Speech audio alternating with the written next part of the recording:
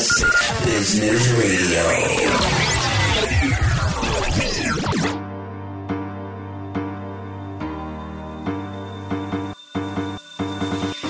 Hi friends, it's Elliot Brown, Essex Business Radio. As you can see behind me, doing another podcast. Here we are again.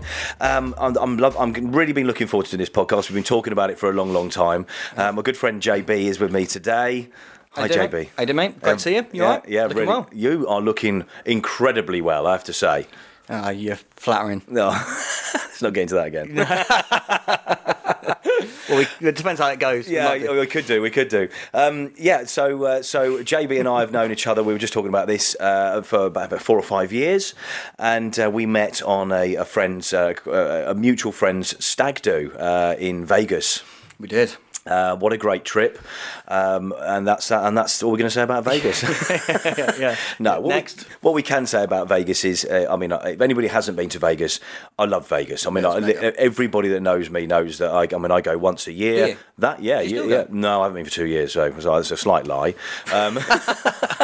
But 2 minutes in a line, it's a good sign.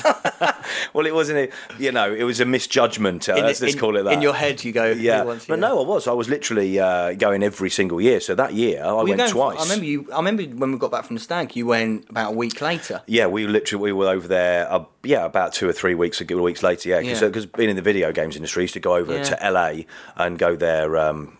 Initially, used to start in LA. The first couple of years, we do 5, 6, 7 days of the show.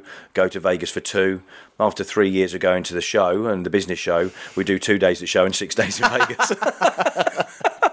Which is the right way to do it. I'd only just recovered by the time you were flying out. Yeah, but about that, yeah.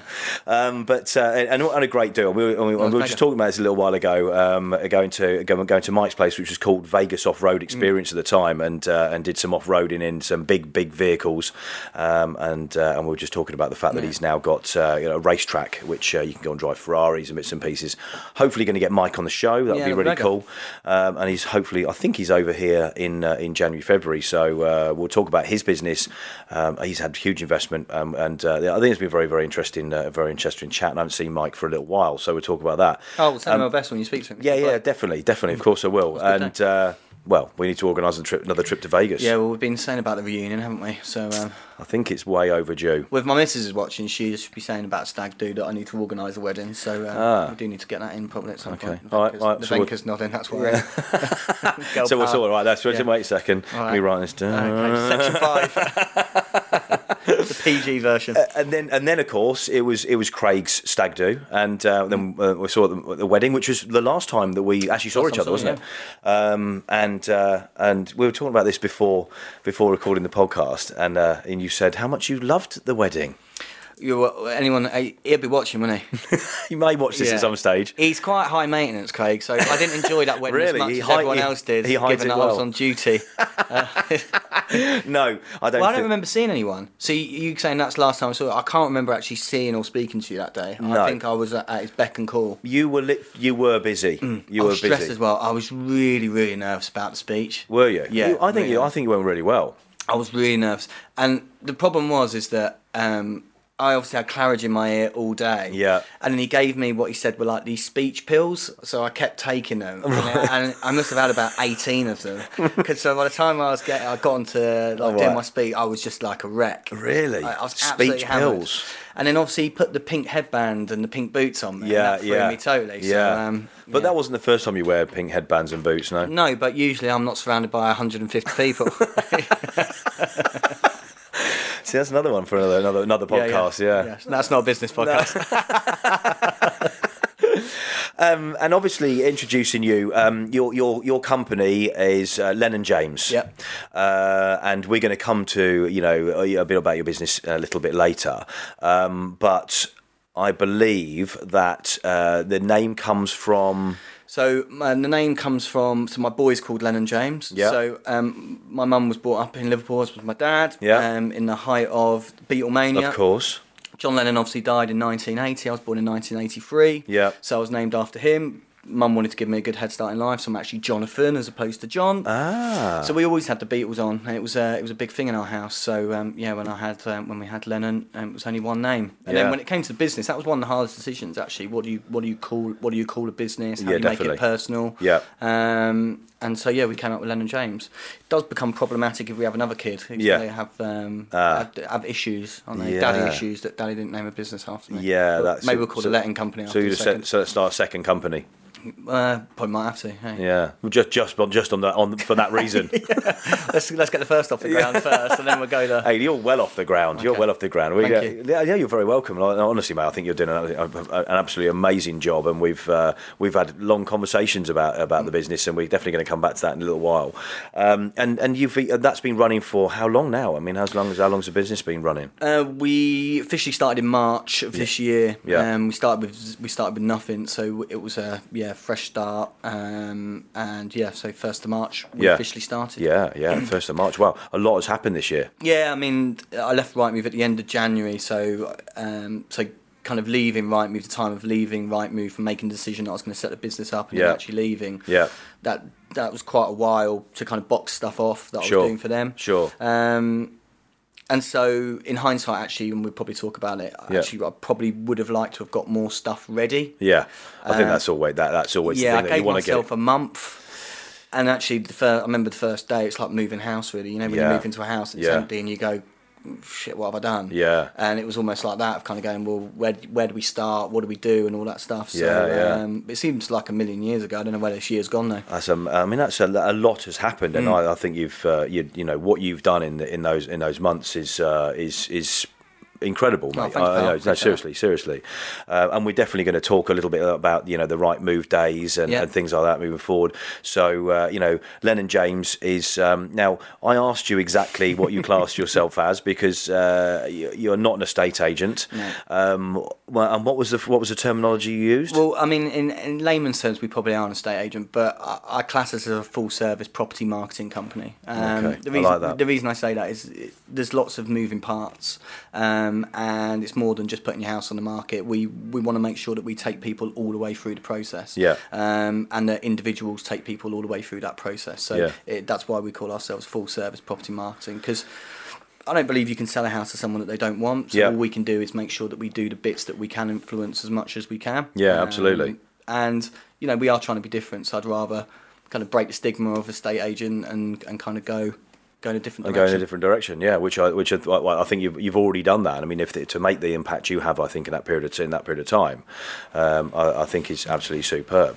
So don't know how to deal with all these compliments. Well, but honestly, I think it's not the easiest thing setting up a business, and when you've come out of almost a corporate environment, to take the leap that you have, although it's in the same industry, I think it's a big thing to do, and in a market that isn't necessarily the most booming as well. It's not necessarily been the best market in the last 12 to 18 months, I don't think. No, I mean, in hindsight's a wonderful thing. Actually, I probably never really thought about those things. I just kind of had it in my head of what I wanted it to be, and then it was kind of, I don't know, blinkers on. We're just full steam ahead. I didn't really think about the what if that doesn't work? What should we do? I suppose contingency planning in terms of day one. Yeah. Oh, right, this is really real now, we better get on with it. It's kind of like, oh, that's a bit late. I should have been thinking about that 6 months previously. So, but it is really, really scary to do it. Yeah. But the option of not doing it was probably a lot scarier. Yeah, okay, that's interesting. That's interesting. Well, so staying where you were was not an option, any longer? It was an option. I loved Rightmove. It was amazing. Yeah. But I didn't want to be that guy in a bar at 50 kind of going, oh, yeah, I could have done that, or I should have done that. Yeah. In the end, the only thing that was the reason not to do it was security, family, responsibilities. Yeah. And in the end, it was kind of going, well, if I can make it work, then you have all those things and a lot more. So why not? Yeah. I can always get another job. At 36, you're still employable. Yeah. And in the end, it was kind of going, well, if that stuff is the only thing, the reason not to do it, then that's not really enough of a reason. Yeah. Okay, that's fair enough. I like that. Tell me a little bit about the Rightmove days. You were there for how many years? So I was there 12 years. So I joined there in 2006. So, before I joined Rightmove, I actually worked in an estate agency. Yeah. I was a terrible estate agent then. I was really young. I was paid to put houses on the market. That's what I did. I didn't necessarily do the right thing. Okay, come on, tell me about that. If you can't, I can see a little twinkle in your eye when you said that you didn't do the right thing. Go on, tell me about it. Well, so we're talking what, 12? Yeah, 2000. It would have been 2004. So I was 21. Rightmove was how old then?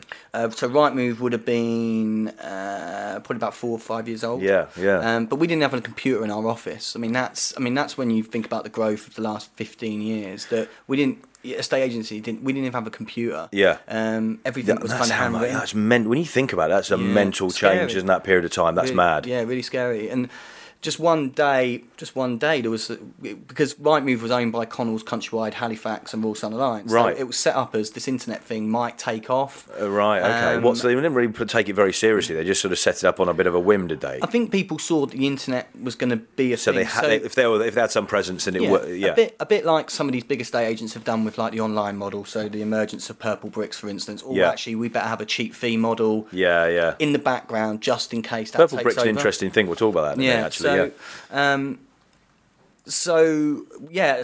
Basically an email notice came round, and the company that I worked for was part of Connells, was owned by Connells. So, right.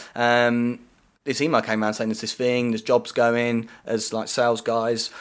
I kind of thought my days were probably numbered as an estate agent in terms of we were putting lots of houses on, but we weren't selling them because I was probably overpricing them. Okay. Just to get my money. And how long were you doing that? Probably about 6 months to a year. Okay. So 6 months in, you already realised that your days were up. Yeah. I just I was just too young. There wasn't really any credibility. I hadn't really any life experience. Okay. I hadn't bought a house. Right. So I was a bit, you a bit cocky. You think you can do lots. Really? You surprised me. Yeah, I know. Yeah, it's hard to believe. And so I was just trying to find a path, really. Yeah. And so and then I went for the interview with Rightmove, and it changed my life. Yeah. It changed my life. And in what way was it? I mean, obviously getting into that, you were sort of green. Really. I mean, I didn't know anything, and that was really. I kind of got in, really, I think, because probably enthusiasm and kind of, I remember the guy going, my boss says I shouldn't employ you, but I'm gonna. Yeah. And he used to remind me of that all the time. Right. Nice. I took a punt on you, said don't let me down. Yeah. And I never forgot that. Yeah. And it's nice to have somebody have that faith in your natural sort of ability, I suppose. Yeah. Yeah. I think it was probably the first time that someone had ever maybe shown, actually you've got promise from a work perspective. Okay. I wasn't particularly great at school. I was never interested. I just wanted to play sport. Yeah. And football? So football, cricket, tennis, everything. Anything that didn't involve actually doing any work, really. And so someone saying that, and then because it was such a young company, it was really exciting. Yeah. No one really knew it. Yeah. We, back in the day when I started, we were trying to convince people to come onto it, and it was 150 quid a month. Yeah. Really? Was it? That's all it was. And it was 150 quid a month. You could put all your properties on. Yeah. And it was really hard. 150 quid a month, what, per estate agent? Yeah, per branch. And they could list how many? Yeah, as many properties as they like. Shit, really? Mm. And it was hard. It was a hard sell. The market... Isn't it funny when you look back? I mean, I'm not being funny, but you look back now at the fact that that's a hard sell. Yeah. It's a fucking no-brainer. But not then. But that shows how much has changed. But most of the estate agents that we were talking to didn't have computers in their office. They were working from little boxes with cards in, and if someone used to phone up and say, it was an antiquated industry for sure. But I don't think people had lots of computers. It wasn't that way. People had 8 or 9, 10 pages in the newspaper. Yeah. You remember the old property supplements? Yeah, for sure. Full of property. You can't of course. imagine doing that now. No. But that's only 15 years ago. That's mad. I didn't even have a mobile phone. Everything was office based. You tend to take it for granted that where we are now, that it's been going on for years. But you're absolutely right. I hadn't really thought back. If I think back to where I was in those days, then of course things were very different. And being part of that 12 years went really, really quick because it was just so full on, because it just grew and grew and grew. I mean, it's now a household name. I mean, if you're going to put your house on the market, the first thing you probably think of is Rightmove. And that's just happened overnight. Okay. I mean, what we've got... So you've got... how many years from you getting in there to it being a big thing? How many years was that? So I joined in 2006, and then obviously we had the kind of crash, so we had the credit crunch. Yeah. That was really scary because we basically all got put on kind of redundancy notice, and we had to fight for our jobs. So you were fighting for your job against your friend. Yeah. So again, that was quite scary. Yeah. It was probably after that, I think, that you kind of noticed that agents were then scaling back because they didn't have the money available to just spend on lots of stuff. So then they started to analyse where they spent their money and what returned it. Right. And they couldn't do that with the newspaper. You know, you can't say I did 10 pages and I got X, Y, and Z. Of course you can't. It's not quantifiable, is it? And with Rightmove, everything was, you could see how many people looked at your property, how many leads you got, what happened to those leads, the amount of phone calls. Yeah. And that almost kick-started it when people went, we need to scale back with the amount of money we're spending. Actually, we need to spend it where we can start to monitor it. So smart, really, something that we use massively now in business analysis. Well, that was a perfect way of analysing for them and getting a sort of a judgment on how well they're doing. And it was probably the only business at the time that had that sort of reporting function because we had the numbers to support it. So it was quite a big business there. We probably had 75% of all the agents on. Yeah. So we had good numbers. We had a good story to tell people in terms of, well, you had 100 leads and you had 40 emails and this is where those people lived. Yeah. It's quite compelling and having to switch that off versus, you know, a kind of newspaper you go, I think it works, but I'm not sure. Yeah.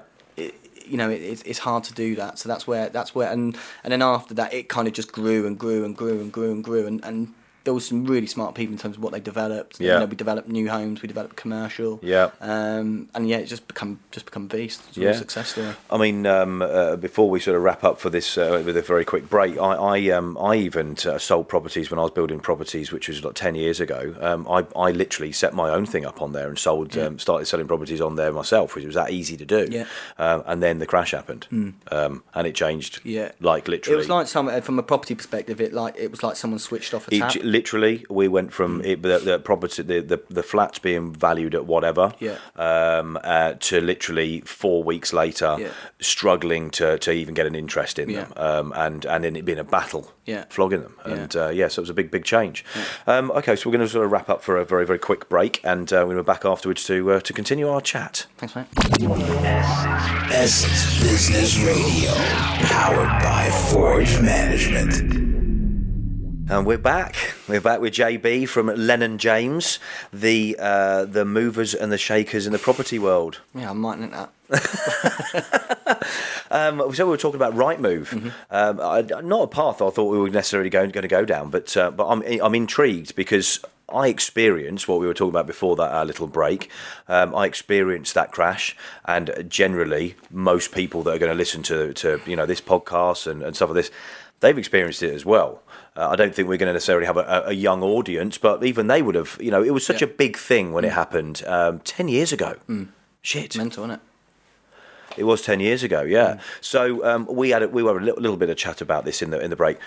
So what happened in Rightmove? What changed there over the next couple of years when the change? I mean, interestingly, the internet was just getting going. Talk to me a little bit about, or talk to us a little bit about how that benefited everybody, I suppose. Yeah, so I think as every business really probably went through that time, it's almost like something just stopped overnight. Yeah, totally. And given we were like a lead business, so estate agents put their houses on the market, new homes developers put their houses on the market. Yeah. And we're reliant on people wanting to make inquiries about those properties. Well, there was no money in the world and no one was giving out mortgages, They were also completely stopped. So it just literally stopped. So we'd spent probably 2 years on this path of amazingness, if that's not even a word, but it was kind of like we rode this wave of like, this is amazing, it's a young company, it's so so great to work for. Yeah. And then you just had the rug pulled under you. You then had to sort of fight back for your job, and all that stuff. But actually, in hindsight, it was the best thing that ever happened because one, I was probably a little bit naive to life. I'd never kind of had that fear of what happens if I don't get this. So, and 2 years a good run as well. Amazing, and I didn't want it to end. I really didn't want it to end. And I remember, it was almost like kind of, I can't remember the numbers now, but it was basically one job for every 2 or 3 people. Right. So you knew that you were applying for your role versus kind of like your 2 mates. Yeah. And I remember that time people were saying to me, you're going to apply for other jobs, aren't you? It was almost like a month window or 2 months, and I didn't even do a CV. I was just so focused on wanting to stay there. Oh, really? And so you were single-mindedly staying? I didn't want to leave. Yeah. I loved it, and I felt I was good at it in terms of I'd worked really hard to try and understand what it could be in terms of, well, what is the value in Rightmove to an agent, and it was to deliver, you know, it was actually to make it a lot easier for them. Rightmove makes it really, really easy. Yeah. You know, I wouldn't have been able to set up my business without it, really, because of what you learned. How would you play catch up? Yeah. But how would I get how would I get any market? How would I get a view? How would people see me? How would they see our properties? Yeah. So it evens the playing field out a little bit. So from that purpose, though, if there's no money in the world and everyone is then cutting back, so all agents were cutting back, they're either, you know, shutting branches or, you know, they're kind of getting rid of staff. Yeah, and how do you advertise to everybody if you shut your shop? Yeah, of course. And the benefit at that time was these, you know, they were probably spending sort of, you know, $3-4 grand a week in the paper. The paper was not cheap. Was it really? Was it that sort of money? Yeah, really expensive. And we were talking about this, weren't we? I mean, you know, big sections of the newspaper were property. In essence, actually, there was property papers, wasn't there? Yeah, exactly that. There's sort of maybe 100 pages per property section, and that was across the UK. I mean, it was a thriving business, and it was money for old rope too. So, I think businesses then looked to kind of understand in terms of, well, we're gonna have to cut things back because it's not a, you know, if we don't, it's over. Yeah. And I think the benefit for us there, as much as it was awful, and it was awful for probably 6 to 9 months to a year. Yeah. Actually, what came out of that in the end was actually we had a business where we were able to stand in front of someone and say, you gave us X, you paid us this, but we delivered this. Yes. And no other business was able to do that in that industry. You know, as you were saying, the newspapers, you can't judge. You know, it wasn't like somebody's putting a tally next to that saying, "Oh, so many people have looked at this." Yeah. To put it in layman's terms, I suppose. It was always kind of perception in terms of I think it works for me, and I think my vendors want me to be in there. Yeah, but would you spend $5 grand on something a week when you don't have that money and kind of going, I think it works, but I'm not sure. Yeah. Yet you've got this thing for 350 quid a month. Yeah. It definitely looks like it's kind of carrying its weight, and it did. And analytically wise, you could analyse, you could have a look at how things were working as well, couldn't you? So there was the reporting was there. Yeah. It's something that we take for granted now in business, particularly marketing. I think. You know, it's funny. I met someone earlier this week, and it's like I wouldn't commit to something that I wasn't able to analyse. Yes. Oh, completely. You know, I wouldn't buy something and go, oh, all right, well, I'll just write off that money. Yeah. We're not wired that way anymore. But that was only 10 years ago. Yeah. Where people were doing that week on, week out, and people still do the newspaper now. Yeah. You still see there's still people advertising it. I'm sure it has its place, but you know. I don't know. Does it? I don't. I'm not convinced on that. I don't know that there is a place for it. I mean, I personally don't do maybe it, maybe there is an age group potentially that may look at properties in there. Maybe that's where they see it. But again, how's it quantifiable? I don't get that. It's a big cost for an answer that you can't answer. For sure. And for me, that it's an answer that it's not a risk I'm prepared to take. Yeah. When it's your hard-earned money. Yeah. So Rightmove, in essence, rode a wave of people moving from bricks and mortar to sell their products, their houses, to then getting online and doing it. And of course, they were in the perfect place. Yeah, I think it became synonymous with, in terms of, if you're going to move, you're going to look on Rightmove. Yeah. In the same way that, you know, if you think 10, 15 years ago, you probably would have had a Yellow Pages here. And absolutely, same thing, yeah. No one has one anymore. Yeah. And it rode that wave, and we were fortunate enough that, we had some brilliant developers and brilliant teams in terms of who made all that stuff happen. Of course, yeah, that does help. Yeah. Because it was slick. Oh, it always, I mean, the searching on it has always been very, very good. It's, I mean, it's the Google for properties, you know, that's where it was before the other boys come. There's obviously a few more players now, isn't there? But then there was nobody. Yeah, I believe, and I'm biased, but I still believe it's the best. It's simple. It does what it needs to do, which is, you know, no one goes on Rightmove. People just want to look at what properties are available for them to view. Yeah. And that, in a nutshell, that is all Rightmove is. Yeah. But it makes it accessible for people. And in a world where people don't just move in the same village, you know, we've got buyers coming from London, from Brighton, from Cambridge. Yeah. Actually, if you want to book them in on all in the day, in the olden days, you would have had to. In the olden days, you know, 10 years ago, sound like my gran. But in my day, but you know, But if you were relocating, for instance, 15 years ago, you would have probably had to go to every single estate agent on a day to book in appointments for properties that you liked, and then you would have to come back another day. Well, now you can sit. You don't have to talk to anyone. You can just book in your viewings at your ease. Yeah. And on that basis, that's a really...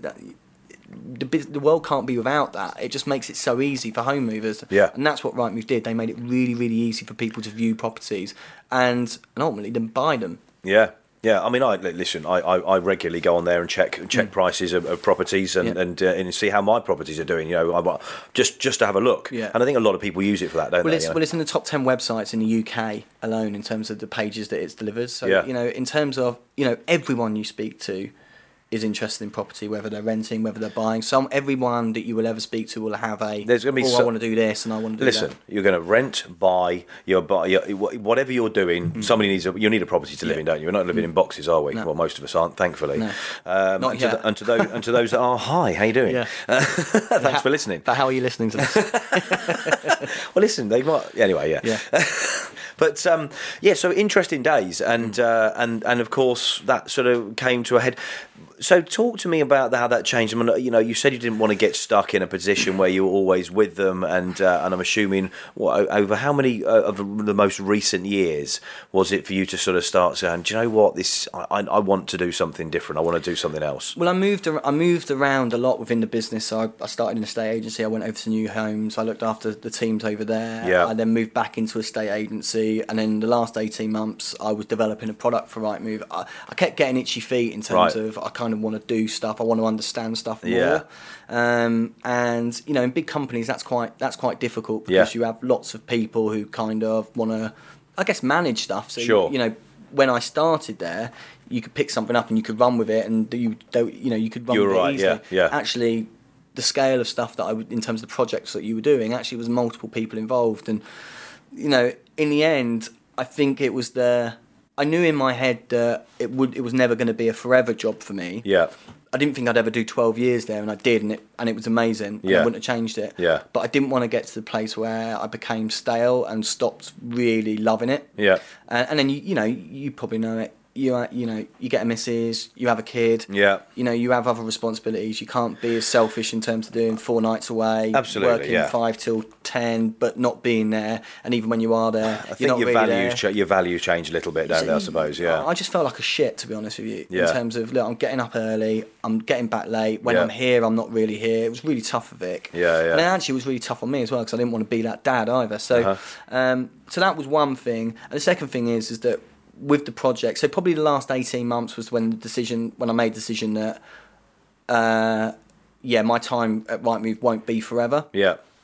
I always wanted to set up my own agency. That was always a dream, but I didn't really know what it was going to be. And then working really closely with some of the best estate agents in the UK, that was almost like I was on the job training, really, because I was in there every day kind of I love the way you looked at that. Yeah. I want it to be like this. And then selfishly, I was probably doing recon of I wouldn't do it like this, but I would do it like this. And I've tried to fine tune all those bits. And I use this all the time. How not to do it is one of the biggest. I think the biggest thing to learn from is, particularly when you are in an industry or whatever industry, wherever you go, and seeing and going, you do a good job, but I wouldn't do it that way. Yeah. And being where you were in a perfect position to see how everybody was doing it, and then sort of think about how you would do it differently. Well, that was the beauty, because you're from Rightmove, and actually we were developing this product, so I kind of had access to everyone within businesses that I wanted to talk to, and I could see all their systems. I could see the way that leads came in. I could see the way they responded to them. I went out on viewings with people. I saw the after service. I saw valuations. What happened after that? Yeah. I saw the whole process of someone putting an offer in.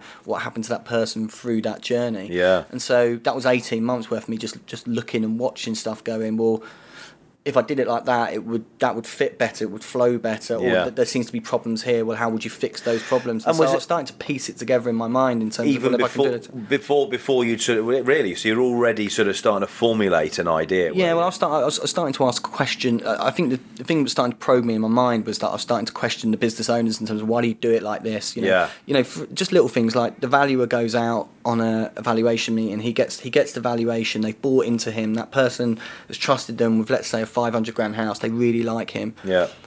he is then removed from the process forever Yeah. because his job is to value properties. But they've bought into him. Yeah. So the relationship already is kind of disjointed because the guy that was going to help them all the way through, who's promised them all this stuff, Yeah.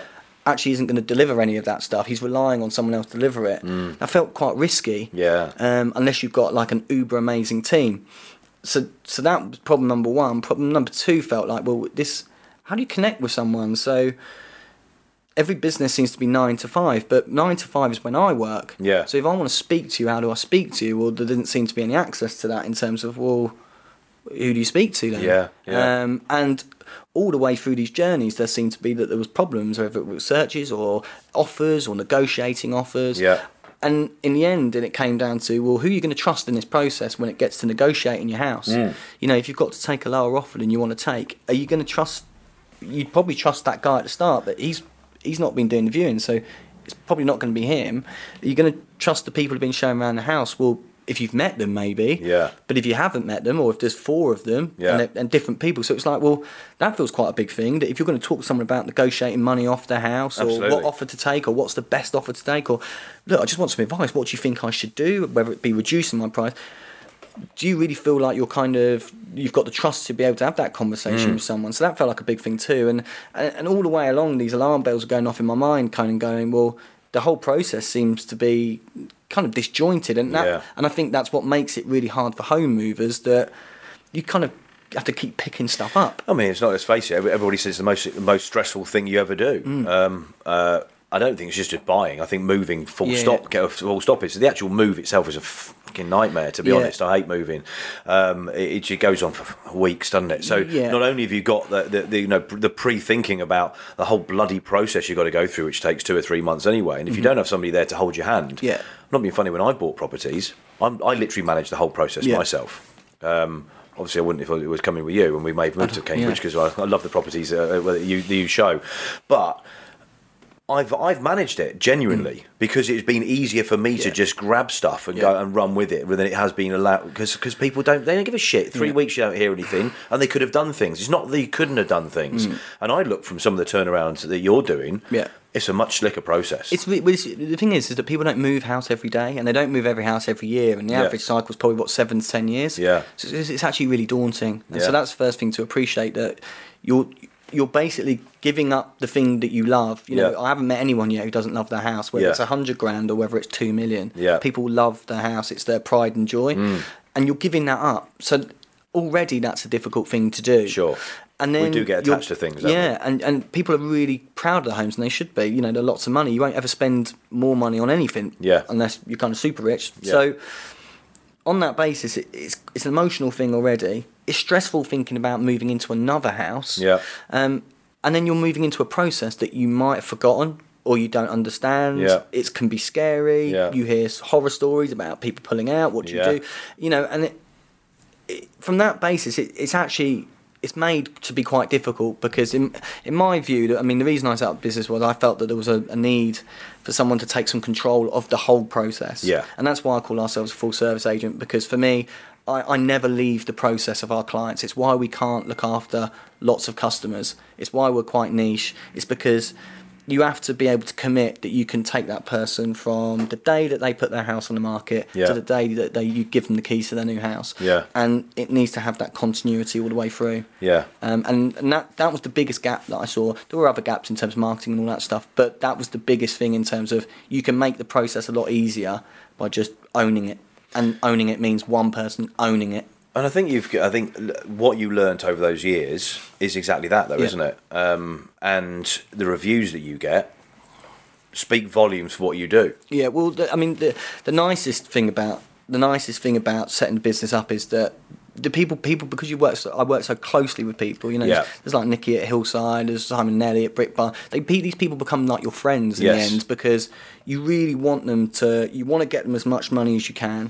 But actually, you want them to kind of be really pleased that they made the decision to go with you and that you delivered on the things that you said. Now, that's probably a business thing where you kind of go, you set up a business, you want everyone to kind of go, God, that was really, really good. But that was a real big drive for me in terms of people getting to the end of it going, I'm really glad I made that decision. And thankfully, so far, we're able to deliver that stuff and deliver it quicker. And very well. I mean, really well. Honestly, the reviews are incredible. Yeah, I don't know of. I mean, you know, as you said, I'm always interested in property. I would keep an eye on it, and I just don't see people getting the results you do as quickly as you do, bearing in mind that you have been running since March. Okay, you've got a huge background in it. It's very different doing from what you were doing before, isn't it? Yeah. And we're going to talk after the break about what you do in your spare time, which I know maybe isn't quite as much as you'd like to. Yeah, but I was going to say, what's that? What spare time? Yeah. I listen. I don't think we get enough of that. I think it's something we're going to need to address in the next 12 months for sure. Definitely. But in the first year is always going to be one of those most difficult anyway, isn't it? But so far, mate, so good. Thank you, mate. So we're going to come back after the break and find out what you do in your spare time. Essence Business Radio, powered by Forge Management. Anyway, so look, I just literally said, just record, even if we're still laughing. So I think what we've just decided is we're gonna do some podcasts and just record shit basically. I think that'd be funny, wouldn't it? Well, I think there's been better content on the bits not being recorded. So watch out for that. So we covered Rightmove, which I think was a really interesting subject. I wasn't really expecting to go down that path. And we will get to spare time. So apart from doing podcasts, what do you do in your spare time? Do you do anything in your spare time? I dream about podcasts. You do? You dream about spare time? Yeah, I do. Yeah. At the moment, this year, spare time has been probably just being with the missus and the boy. Yeah. It's been few and far between. Kind of 6-7 day weeks. But in the spare time, seeing your mates, haven't seen them as much as I'd like to. You know, football and all those bits and pieces. But I mean, I don't know. You're in the same sort of boat as me. Yeah. What have you? And, spare time. Have you had much of it this year? Not as much as I would have liked, and I think even when I have had spare time, okay, Nevenka's given me a shake in the head over there. That's very definite, actually. Might actually have to speak for once. Oh. I don't think we've actually had anything really. We've had a few moments where we've done things. However, with the spare time, your mind's always elsewhere. I felt guilty. You feel guilty for not addressing the business items that you think, I've got to do that. That can't wait till Monday. But really and truly, actually, if you took the time, which you have to learn to do, is if you actually take that break and go back, you'll actually be able to focus and do it better. It's so hard because on both sides you can see that, yes, you've got to do it and you've got to put in those extra hours 100%, but you've got to have those moments where you sit down and think, I've got to breathe, I've got to relax. Yeah, I don't think I'm very good at that. Oof. Very profound. I mean, she doesn't say anything and then suddenly comes in with that. It was worth the wait. It was worth the wait. Over and out. No, you're absolutely right. I mean, the times that we've probably taken time, spare time, I would call it spare time, is when we've been not forced to, but when we've been invited to go to something. Yeah. And I have to, honestly, before going, I can't go. I've got things to do. We got invited to a premiere, which about Rise of the Foot Soldier, Marbella, which I think was a great film. Controversial. Some people think it's great. Some people are not sure, but I thought it was great. I think it was the sort of film it was. But we went along to that, and but what was it like before I went? I was like, I can't go. I've got things to do. Genuinely, I was thinking a whole night out. Plus, I'm going to have a drink. Yeah. Then I'm going to be hungover the next day. We had this conversation a little while ago. You're right. It's almost like a pre-guilt. Bizarre. Yeah. Very. So no, spare time has not been.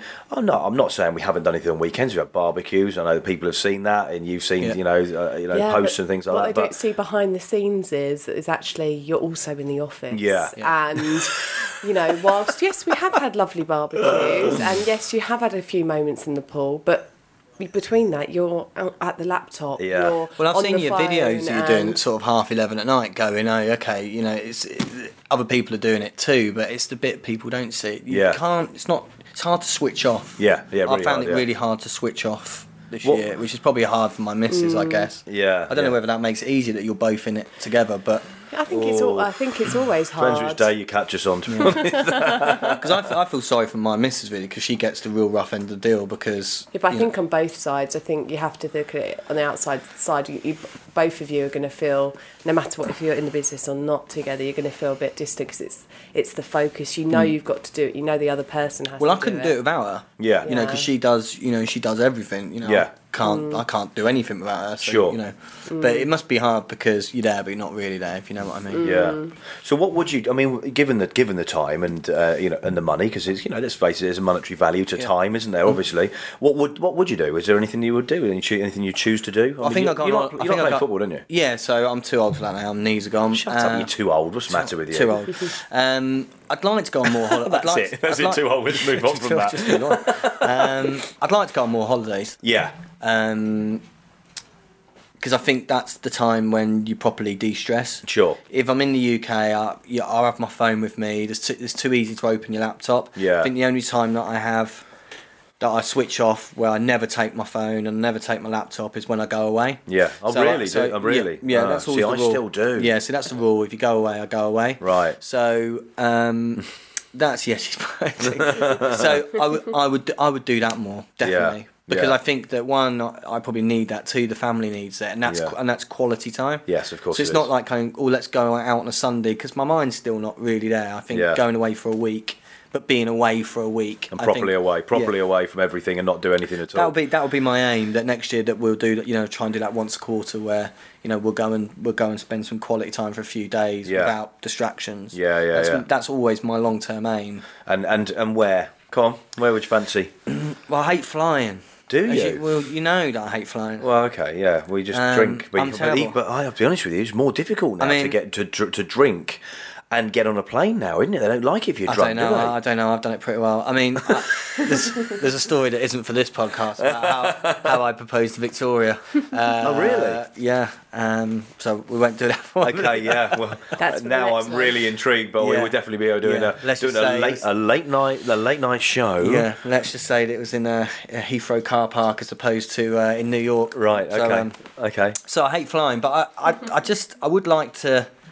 It doesn't really matter where it is for me. Okay. I just like to spend more time with the family, but away from just no distractions. I think that would be nice. I think that's something good to aim for everyone. Yeah. So would you say that's like a goal? Is that sort of a goal for like the next year or so? Or ultimately, is you just like to spend more time doing those sort of things? Is that what you would like to do? I think I'd like to have more of a work-life balance. Yeah. Where kind of if I'm working, I'm working, and if I'm at home, I'm at home. Yeah. And it's too easy for everything to be all-consuming. Yeah. And without kind of going, no, that's work and that's home life. Yeah, and at the moment, it's too far the one way. Yeah. I mean, it becomes a melting pot of one, doesn't it? To be honest, I don't think it's sustainable to have that all the time. Yeah. So I have to clearly the first year you kind of go through that stuff. But if that was going to be like that for the next 10 years, it wouldn't work. I'd probably see. I'm a bit funny like that. I've always mixed it up a little bit. Even when I used to go, obviously, going back to the video games industry,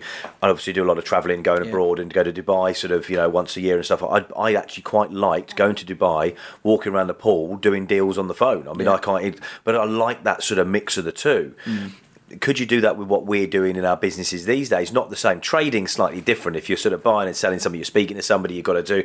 It's maybe not quite the same. I think you need to concentrate a bit more on what we're both doing these days in business. It's a little bit different. Plus, you've got to have an autonomous business to allow you to be able to do that. Yeah, I think the most important thing is if you've got a family, that you have to appreciate that there is more important things. That, as much as the business matters, my family comes first over everything. Yeah. So sure. If I'm going away to be with the family, I should be going away being with the family. There's nothing that urgent. You're a nice guy, aren't you? Well, I just think that's the right thing. It is the right thing. It's too easy to be really, really selfish, which I was before I had Lennon. Yeah. But kind of, I didn't want to have Lennon to be that kind of person that wasn't really there. Yeah. A bit like my dad, in terms of, he was there, but he wasn't really there. Yeah. So I didn't really want that. Yeah. So you have to try and make that work. It's not easy. That's a very soft side of you. It's nice, isn't it? Yeah, don't pass it on. Edit that bit out. No, I think you're right, and I've over the years I've always had a harsher look on things. The thing is, I'm not very good at it, so that's me saying that's what I'd like to do. Yes. I'm not very good at executing that plan. If Victoria was here now, she'd go, yeah, but you don't do any of those things. Yeah, but the thing is, you know that you want to do it, and actually part of the purpose, by the sounds of it, of what you're doing right now is to get to the point where you can do that. So it is a goal, isn't it? Definitely. And I was going to say I've always been harsh over the years and go, yeah, but I can mix it all up and do this and that.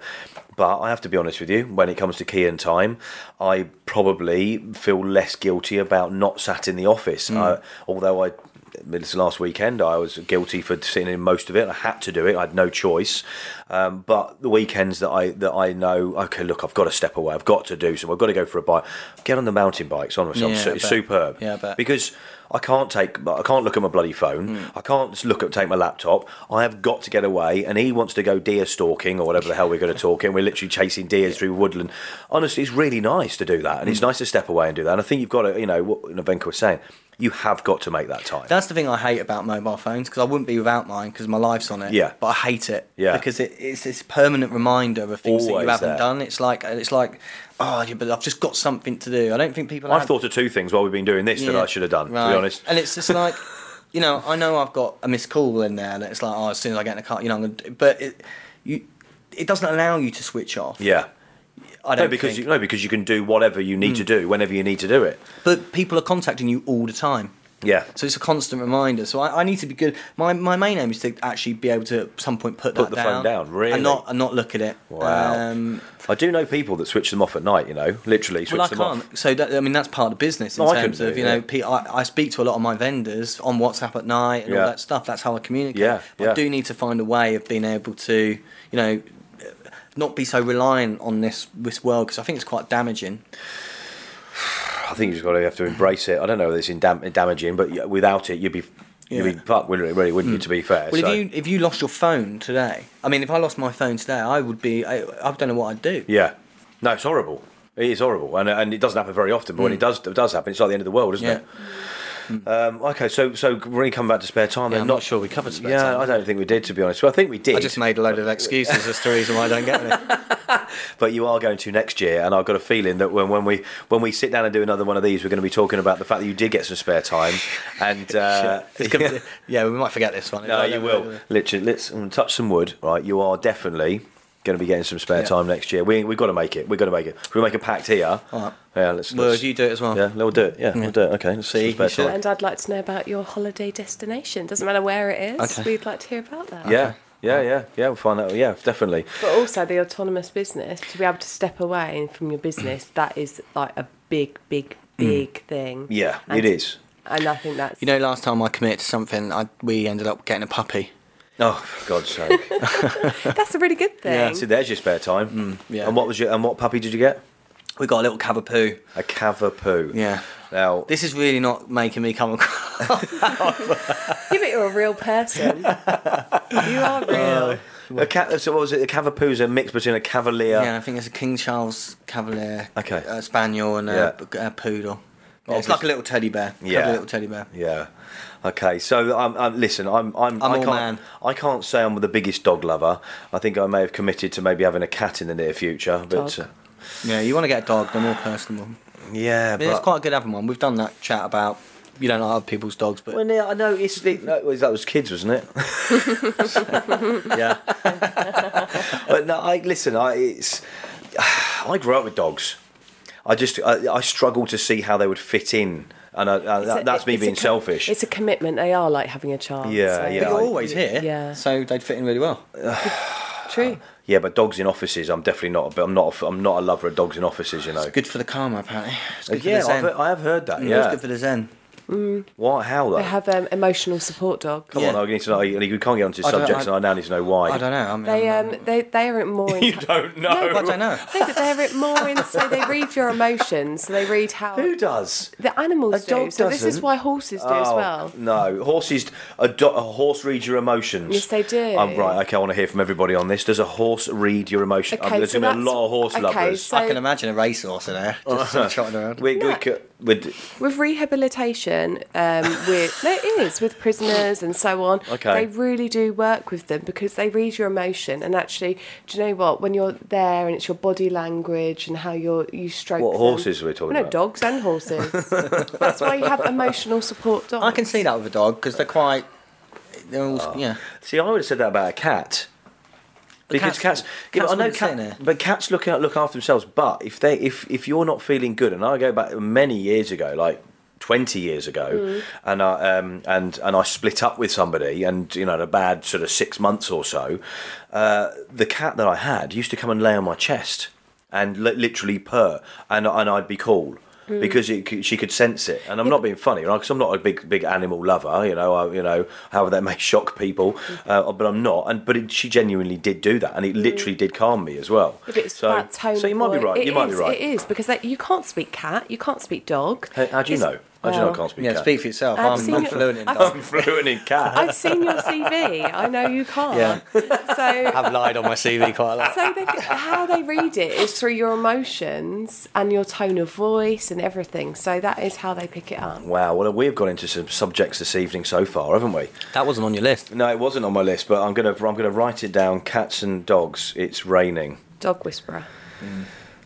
Okay, all right. So do you know what we're gonna sort of take a short break again, and we'll see you back in a moment. Essex Business Radio, powered by Forge Management.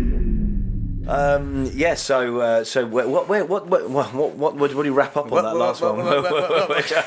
Oh, fluster now. All sorts of images. So it was on.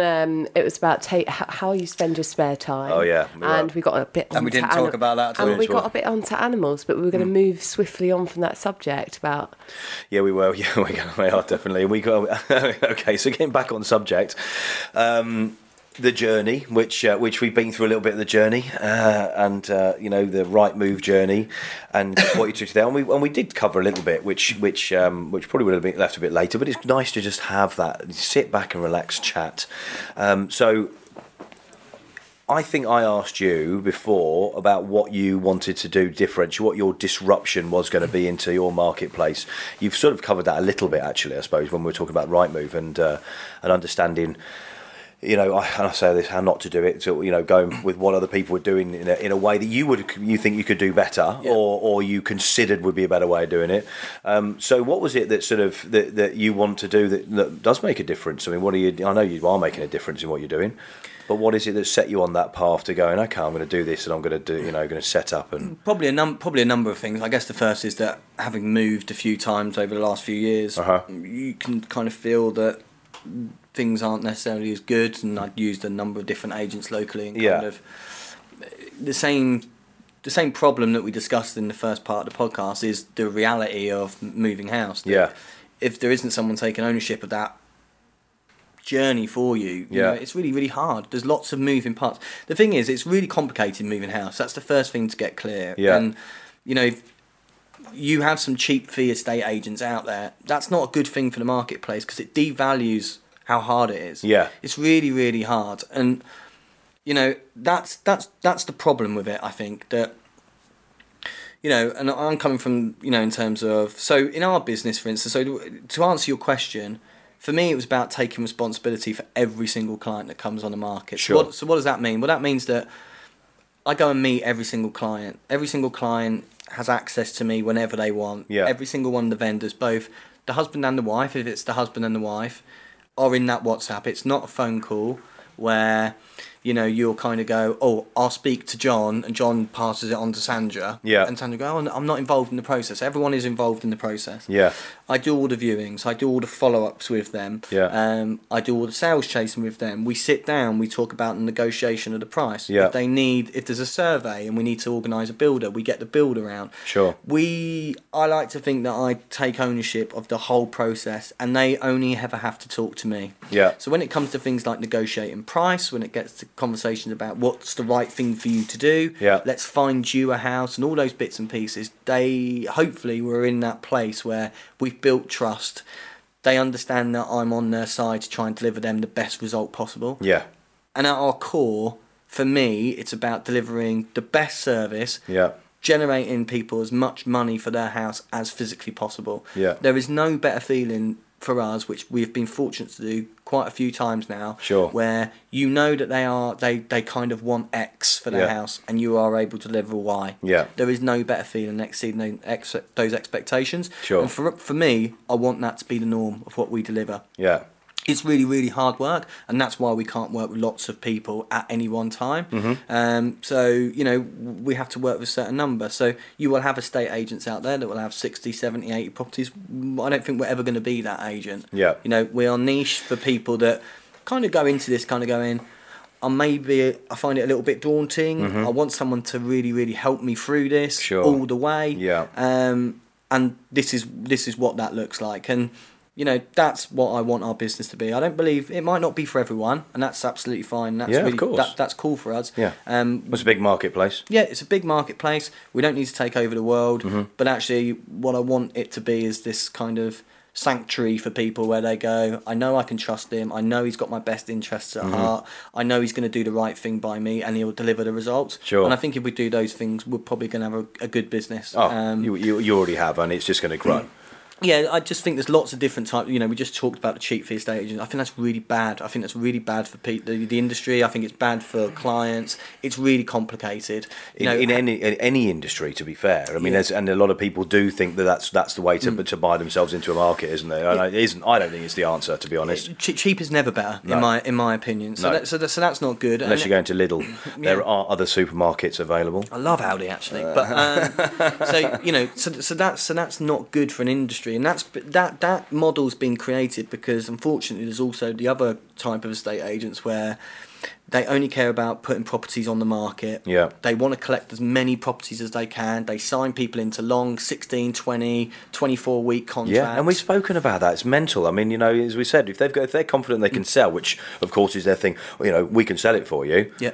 As you're saying, why the hell be tied into it at all? I would say to anyone that is, you know, if anyone's still listening, you know, I would say to anyone, look, if you're getting estate agents out, there's some things that you should really talk to them about. The first is that what is your marketing plan and what do you intend to do for me over the next 4 to 6 weeks to ensure that we find a buyer? Very good question. Yeah. And understand what it is that they're actually going to do for you. Yeah. The second is to understand what their responsibility is for you. You know, who's going to look after you and when? What does that look like? Yeah. Is that person just going to value your home and disappear? Who's going to look after you through that relationship? Because that's hugely important. Yeah. You know, too many houses fall through because of lack of control and almost people getting nervous, and that shouldn't happen.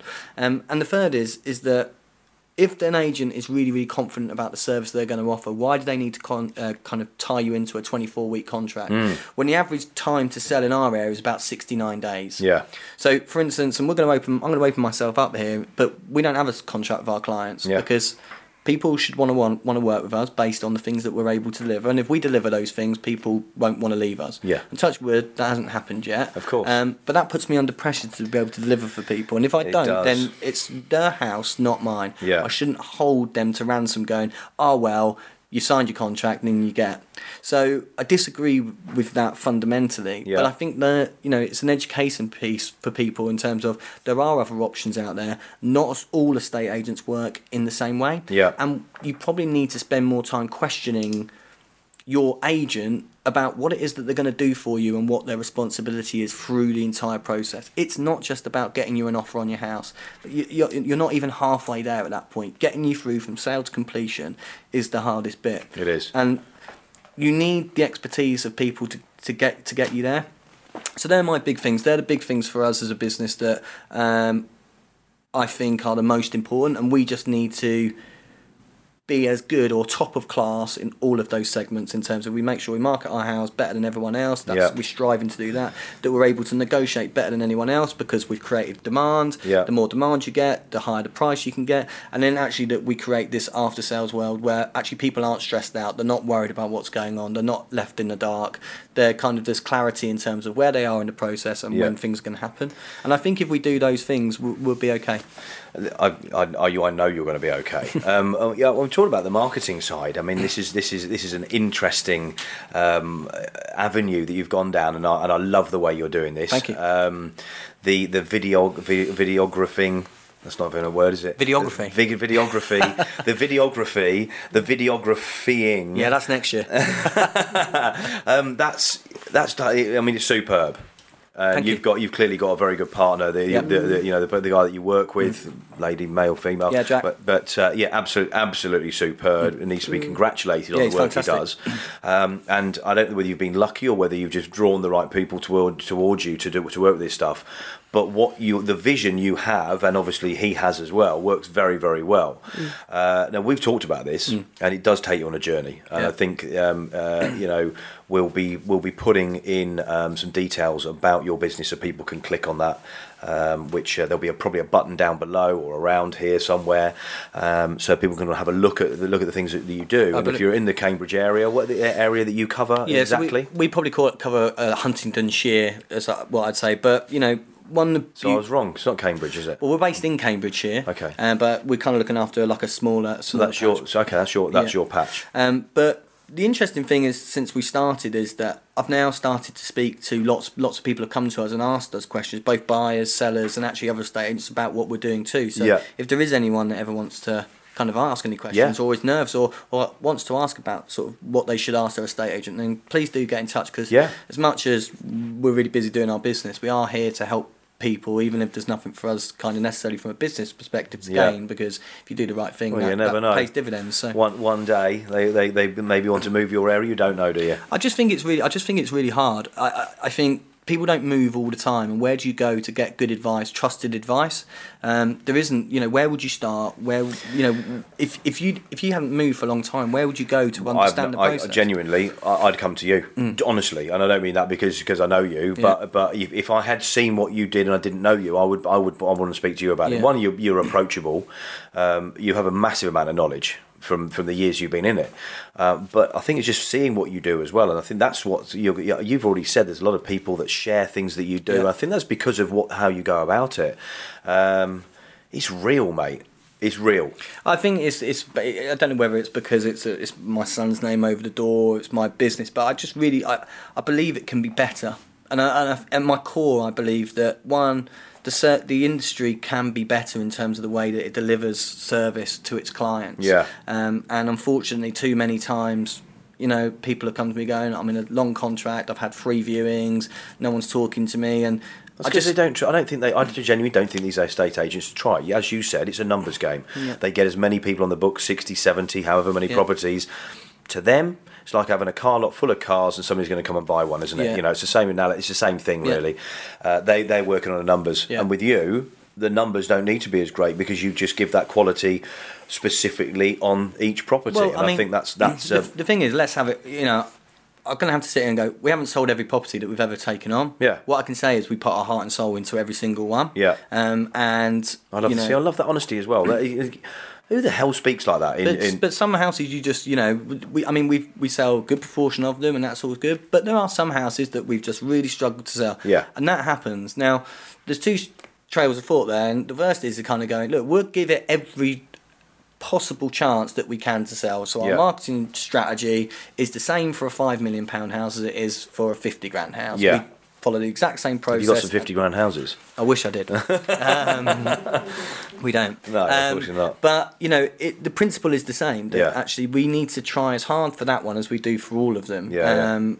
Because it's special to that person. Every customer deserves to feel special. It's the same reason I've never understood why some agents do professional photography on properties over 600,000. Never understood it. Why is that what they do? Yeah. So, really? For instance, if you've got a really top-end house, you'll get professional photography. But if you don't, you won't get it. We do it for everything, because you need to make that house. The job is to make the house look as good as it can every single time. It's the same reason that we stage every single house that we go to. We ask people, we give people advice on maybe you want to declutter, maybe you want to start preparing yourself to move. It's the same reason that we ask people to kind of get themselves legally prepared. Just that level of detail is what makes the difference. But how many pictures have I'm not being funny, but I've seen pictures where they've gone and taken. There's loads of washing in the sink and stuff. Well, stuff.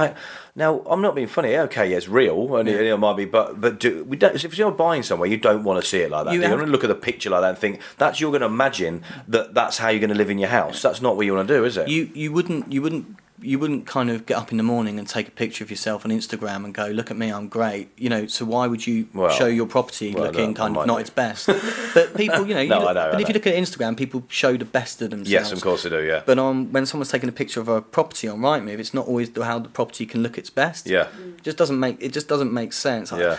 And I can preach all this stuff about we're trying to change all this stuff, but it has to start at the core. It's really hard work to kind of say to people from the get-go, yeah, we need to get your house ready to sell. Yeah. If you live in the house, you have to start preparing it ready for people to come and look at it.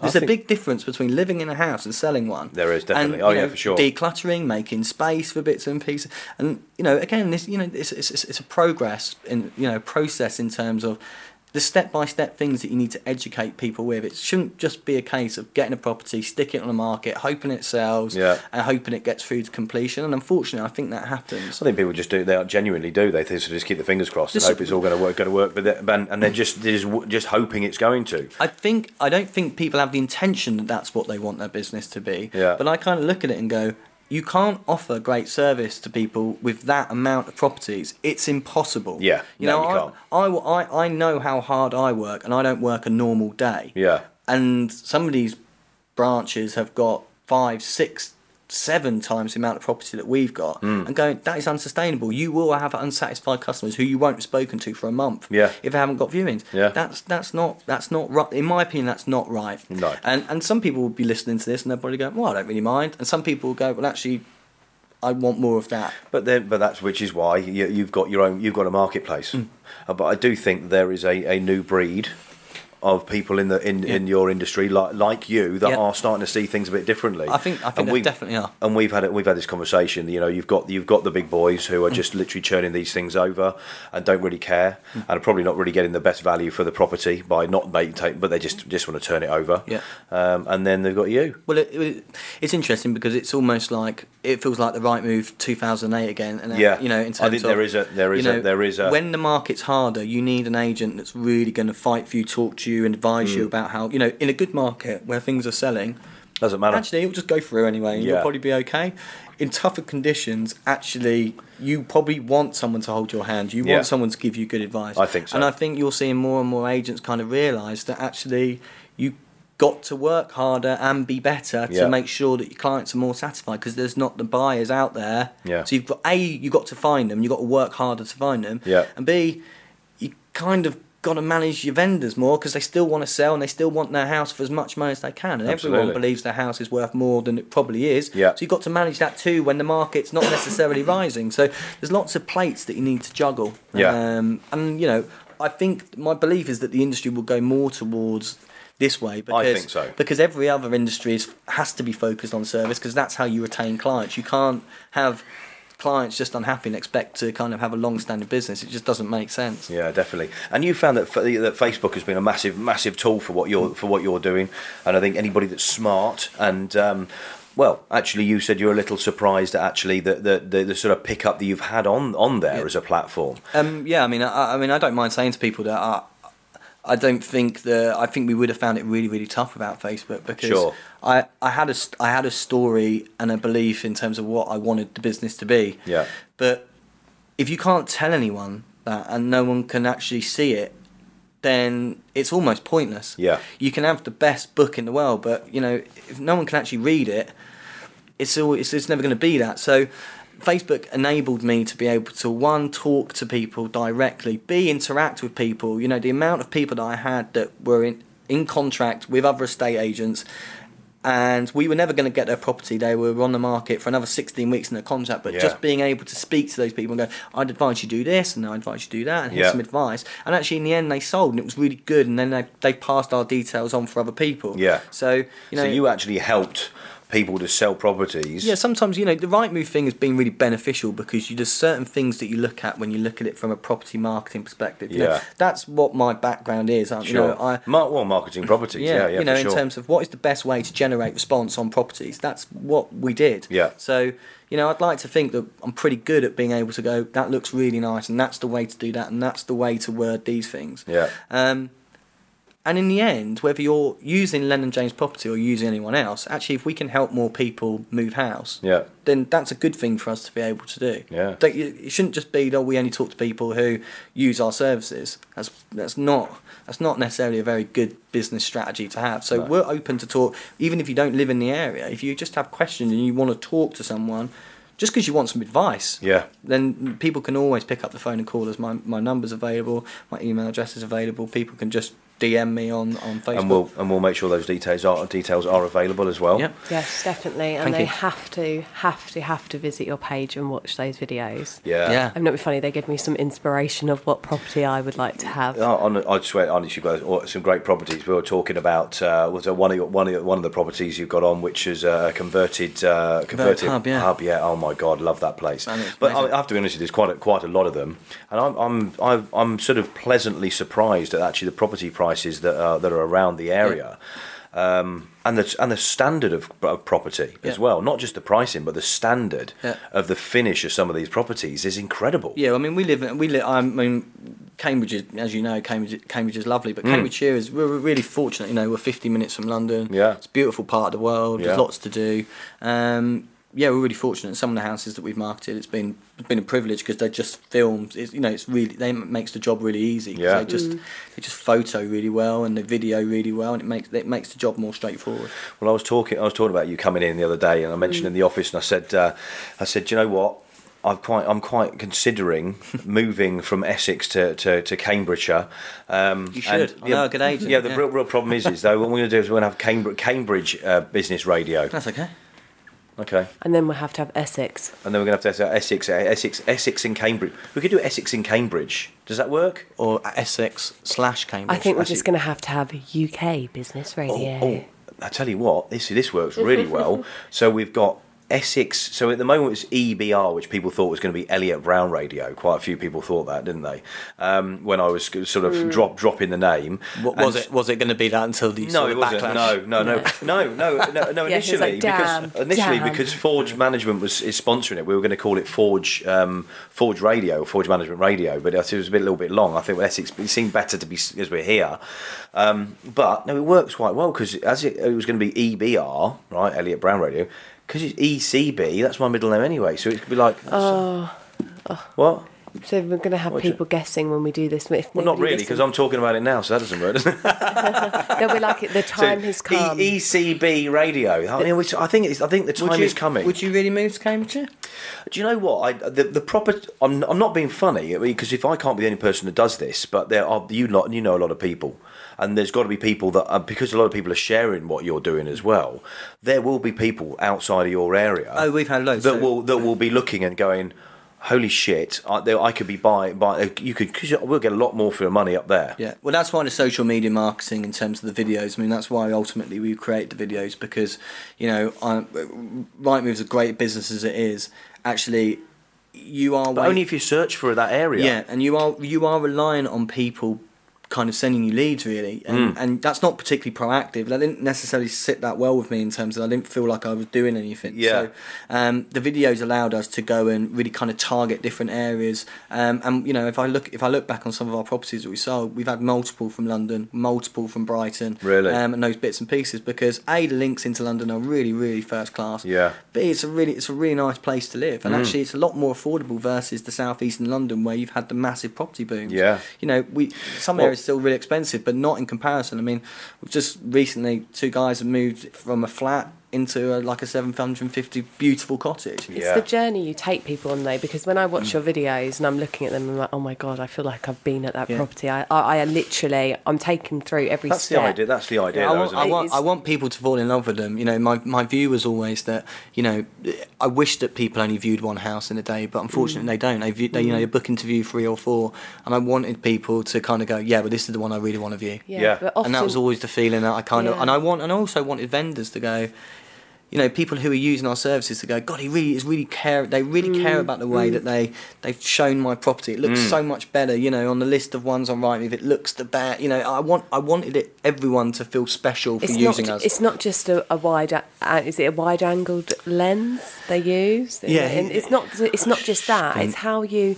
No, but it isn't. It isn't. It's the journey. You take the person on. When I watch those videos, because obviously we've looked at places and we've gone through, and you look at the listings online, and then you actually go to the property, and it's completely different. You think, really? I'm not being funny, but my flat in Hoddesdon, when that was photographed, one time to rent it out, there's no way that second bedroom could do. It looked huge, and that's been done for years, hasn't it? I mean, this was a trick of the trade. Everybody's aware of it now, to be honest. But that's been a trick of the trade for many years. They just always make things, and that's the problem. Is you get there, rather than what you're doing is you're making them realise what the property's like and taking them on a journey through it. So when they get there, as you said earlier on to me, when outside of the recording, that you want them to sort of have fallen in love. When they get there, it's like, yeah, do you know what? This really is as good as it looks on here. Yeah. Not get there and go, well, I expected this to be bigger. Yeah, well, it's that. There's nothing. Buying a house is one of those emotional decisions you make. You walk in and you instantly know whether you like it or you don't. Yeah. And it. There's nothing else really like that. I've had the most beautiful problem. People just go, I'm just not feeling it. And then people walk into another one, they go, I love it. And everyone is different. Everyone sees different things in different properties. Yeah. And what you might fall in love with, you might hate, and that's just the way it is. And that's why. If you look at our details now, so as well as the kind of photography, actually we ask a questionnaire for every single one of our clients that use us. Why did you buy the property? What do you love about it? What do you love about the area? Yeah. It's an emotional thing about, we're not just selling houses, we're selling a lifestyle in terms of, are there things that people in London or High Wycombe or places like that, are there things within Cambridgeshire that they might engage with and go, oh, that's what I'm looking for. Yeah. Sure. And it's not just the property, it's sometimes the lifestyle too. So we've tried to, everyone reads, I want people to fall in love and go, oh, this is the one for us. Yeah. Because as a business, it will just make us more efficient, because if we can work really hard on making our marketing brilliant, that means that everyone who will come and view will be invested, which means we're wasting less time with people that aren't really going to buy, because we have to manage our time more effectively. There's no point me showing 20 people around a house that have no intention of buying it. No. It's not good for the vendor, it's not good for me, it's not good for them too. So, we do this stuff actually from a actual position that A, we want to attract more buyers, but B, we really want people to have vested interest before they get there. Yeah. Because that helps us drive the price up. Yeah. And so there is kind of, as much as it looks really pretty, there is a method behind why. Yeah, of course there is. Yeah, of course there is. Yeah, it's not just about that. There's a lot more to it. But for them as well, it works. It works. Well, the beauty is, I think it's replaced the brochure, because the beauty of it is we send the video over to them, and you can send that video over to family and friends, loved ones. Yeah. You can send that as many times, and the quality never diminishes. You'll never lose it. It won't go in the bottom of that drawer that will sit there. It's going to get sort of dog-eared edges, is it? No. And it will, and you can keep that forever. We recently sold a lady's house, and she said, I've still got the property video, I can still look back on it. Oh. Because she lived in that house, it was a special house for her, but she's got I can always look back on the video. Yeah. And even just for that reason, you kind of go, well, that's worth it. That was a good thing. Yeah. Because you can keep the property details, but you can't often go back and look for them, because unless you're super organised, they'll be in the bottom of a drawer in a carrier bag somewhere. Yeah. So, they're nice for those reasons, but they, people do share them. They will last the test of time, and I think that's important. Yeah, definitely. Definitely. Well, look, I'm congratulating you on your first. Thank you, mate. 7 months. Where are we? 6, 7 months? November, isn't it? So 8 months. Yeah. Amazing. 8 months. And I'm really looking forward to seeing everything going. Thanks for all your help. That. I really appreciate it, mate. Listen, I've done nothing. You've done it all. You do all the hard work. But before we wrap up today, is there anything else that you want to cover there? No, not at all. It's been what we do. There's definitely quite a bit we want to cover, but we're going to do it in another show for sure. Not today. You don't. So we brought up the Cards Against Humanity. Yeah, I don't know what this is. Have you never done this? No. Well, let's do this. You've done a podcast. I have no spare time. Yeah. Well, I don't play games, to be honest. I'm not one for playing games. Don't do pets. But yeah. So what you need to do on this game is you need to pick a card. All right. Now, when you pick a card, it's going to have a phrase in it. that you then have to pick another card or two, depending on what you've got. So I'm going to give you an example. Should have rehearsed this. No. Okay, no, you don't want to rehearse this. Is a dangerous game. This is a dangerous game. Oh, okay. All right. So I'm going to give you an example. So on Hold this on to card, your headphones. on this card, it says science will never explain, and then there's a gap. All right. So everybody can see that. 1 second. Okay. Oh, have you got that there? Okay. Yeah. Yeah. You got that? Okay. So silence will never explain, and the first card here is living in a trash can. Makes no sense, does it? That's quite tame. So science will never explain living in a trash can. Okay, so the two go together. You're not feeling this at the moment, are you? Well, I'm not understanding. Do we just keep picking cards? So no, what you do is I mean, this is good with alcohol. Right. So what you do is you'll go round, and then after a while you'll start picking out them. And there's some pretty risque cards in here as well. You can do it on non-alcohol as well. You don't have to drink. Well, yeah, I mean, that's other things are available. That sounds wrong as well. That sounds even worse than the first thing. Yeah. Non-alcoholic prosecco is available.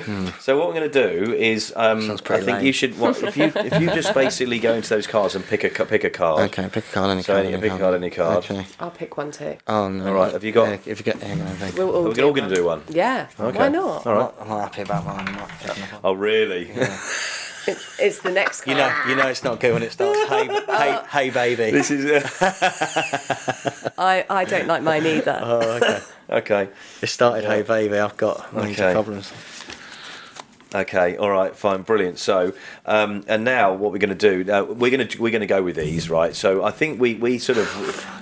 Yeah. Okay. I don't like mine. Yeah.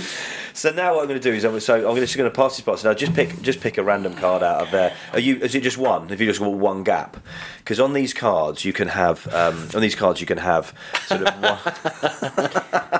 That's quite funny. So the first one was very tame, wasn't it? Yeah, that could have been a lot worse for me. Really? Yeah, Could it really? Yeah. Yeah. Well, yeah, okay. I haven't even read. Okay. Mine, shit. Mine is. Hey, yours not good either. No, mine's all right so Okay. far. So it could go messy after. Oh, okay. with the It's all, white it's all depending on the white card. Okay, mine's. So there's different versions of this. I think there's like different levels of bad. Okay. Dark humour. Oh, okay, all right. So go on then. You need to go first. So what's your black card say? Okay, so my black card says, "Hey, baby, come back to my place and I'll show you." Okay. So what's the white card say? So this, you got hope you're going to get a white, and the white card is a web of lies. Oh, I like that. I think I should really put. Oh, I banged the table. Oh, you So- did, yeah. What left? Come on, you've got to come on. What left? Come on. I can't breathe. What left this stain on my crutch? Oh no, not crutch, couch. No, I liked your version better. This stain Oh, that is brilliant. on my couch. Oh, what a Freudian slip. Okay. Okay, was it your crutch? No, it's who left the stain on my couch. Okay, so what left this stain on my couch?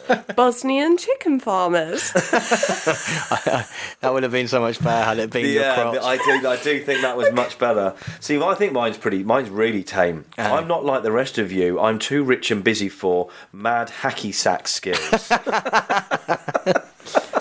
Could have been worse. And this is the Cards Against Humanity. It is Cards Against Humanity. If they would like to send us a free box of cards, then please do so. Yeah, We'll give you the address. the dark version would be. Well, there are some dark ones in here. I mean, that's actually been That would pretty. that would probably be quite good a few wines in, I imagine. It does get better. Many years ago, somebody told me about this game, and I never played it until more recently. And I think with a few drinks, that would be a lot of fun. Yeah, we usually get into Family Fortunes if it's starting to get spicy. Really? That's when you know. Starting to get spicy. So Yeah. a spicy Yeah, night the involves sauce is on Family fire. Fortunes. That's how we rock Now and we roll. were talking about spare time earlier on. Now this sounds like you really know how to live it. Well, I haven't played for a long time. But, Not out of the game though, are you? when you get going, we can. Well, listen, we can go wild. you've got a whole new game now that definitely is one of. Listen, if you're going to put Maybe something I'll on a write my Christmas own. list, Yeah. if you're going on a Christmas list, get one of these. Yeah, Get maybe if anyone wants to give me a present. Yeah.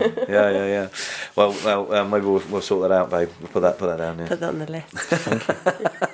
Honestly, mate, thank you very much. No, Rich. thanks for inviting me. Coming in. Thanks. Honestly, Top man. and I look forward to doing another one with you very soon. No, it's an awesome setup you got there. Thanks for the invite. Yeah, it's been good. I mean, we do sort of equal classes the fireside chat, but I genuinely don't think firing that up while doing a recording would be a good idea. It would literally melt. I think here to be fair. I mean that light was pretty hot before. So. Yeah. Have you got a bit of a tan now? Do you feel sort of? No, I don't, because it's gone up. It's been good. I know. Thanks very much for joining me. No, pleasure. And JB from Lennon James Property. Lennon James Property, that sounds. Yeah, and honestly, what a great chat we've had. I look forward to doing the next one. My name's Elliot Brown, Essex Business Radio. Thanks very much for joining us, and I look forward to you joining us for another podcast very, very soon. Thanks, Nevenka. Thank you all.